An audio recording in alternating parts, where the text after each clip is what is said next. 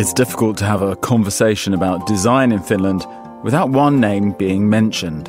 Alvar Aalto's creative fingerprints can be found on buildings, artworks, furniture and textiles all across the country. But one structure, considered Aalto's most famous, was also an experiment in what mass housing could be and a demonstration of what it lacked at that time. You're listening to Tall Stories, a Monocle production brought to you by the team behind The Urbanist. I'm Andrew Tuck. In this episode, Petri Burtsov takes us to Finland's west coast to explore Villa Mairea.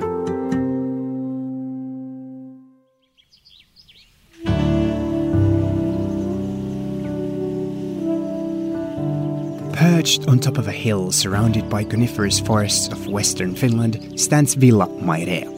Its facade is a combination of white stone and organic wooden forms, which make it both stand out from but also blend in with its lush surroundings. Villa Mairea was designed by the famed Finnish architect Alvar Aalto and is considered a career-defining work for one of the world's most celebrated modernist architects. The canon of Aalto's work consists of public buildings where his creative vision can be said to have been constrained both by budgets as well as the stringent requirements for public buildings. Villa Mairea, which Aalto built for his friends, the wealthy industrialist couple Harry Gulliksen and Mairea Gulliksen née Ahlström, on the other hand, is the purest manifestation of Aalto's architectural philosophy and vernacular. In designing Villa Mairea, Aalto was given an almost unlimited budget and more creative freedom than he was used to. This resulted in new forms and innovations that would have a major impact on Aalto's style in the years to come, and therefore also the Finnish urban landscape. Today, Villa Mairea is in private use by the Ahlström family. Here is Niklas Ahlström explaining how the building came to life.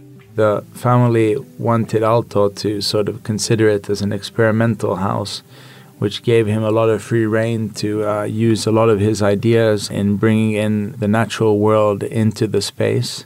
So the building itself is surrounded by beautiful pine forests, and Aalto designed, for example, the pillars of the staircase to mimic the pine forest which is located outside of the building. Aalto was by far both a humanist architect and brought nature into the building and functionalism. And I think all of these are highlighted in the building itself through the Japanese-inspired architecture that is evident in the garden and the entrance to the actual building itself. These are sort of instrumental in what they wish to accomplish with the construction of the villa itself.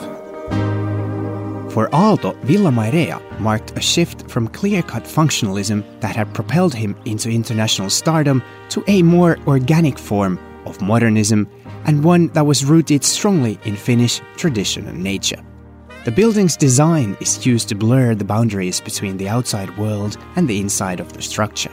Its large windows and ample use of wood such as teak and pine and its undulating free-flowing shape stand in a stark contrast to the clean lines and the rational spatial choices of Scandinavian functionalism.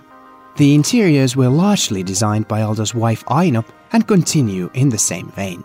Pillars made of wood resemble the pine forests that envelop the building, and the shapes and textures are used to create a harmonious ambience.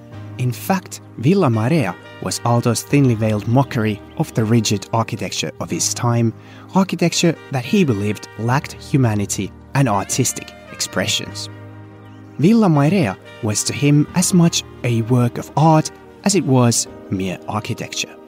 Such is the building's influence on both Aalto's later work, as well as the Finnish architecture in the 20th century, that many of the elements and styles that Aalto had toyed with found their way into the mainstream and as such shaped the built environment in Finland for decades to come.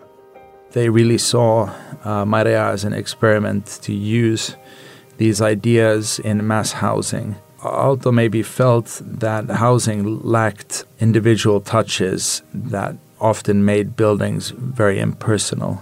The Villa Mairea is more modern in that sense, as it emphasizes function above perhaps a certain ideology. It really was a shift between functionalism into more of an organic modernist style of architecture, which As evident in the villa itself, it really fuses Finnish and Japanese cultures and architectural styles and elements that you can see from everything from the entrance hall to the beautiful gardens around the building. And I think that really represents Aalto's striving to connect the external natural world to the built environment. I mean, this is also evident in the urban plans of Seinäjoki and Rovaniemi, for example. Aalto was a functionalist that highly valued human-centric design. This is evident in everything from small door handles to window handles at the Villa Mairea, to the city plans and different designs that he created throughout his lifetime. Closeness of nature was a very important part of Aalto's architecture, and he brought that to all of his buildings, and it still has a profound impact on Finnish architecture to this day. I think bringing this nature and the play of light into spaces really set him apart from other modernist architects of that era. 21st century architects could learn a thing or two about Villa Mairea's human-centric and non-conformist approach when designing both private homes as well as public buildings for our cities. One size fits all is almost never the correct way to design, and people like their built environment to surprise and to stoke their artistic senses.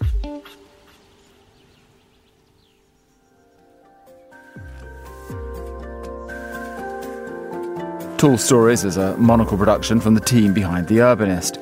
This episode was written by Petri Butzov and produced and edited by David Stevens. Be sure to subscribe to the podcast to receive new episodes every week. I'm Andrew Tuck. Goodbye, and thank you for listening, City Lovers.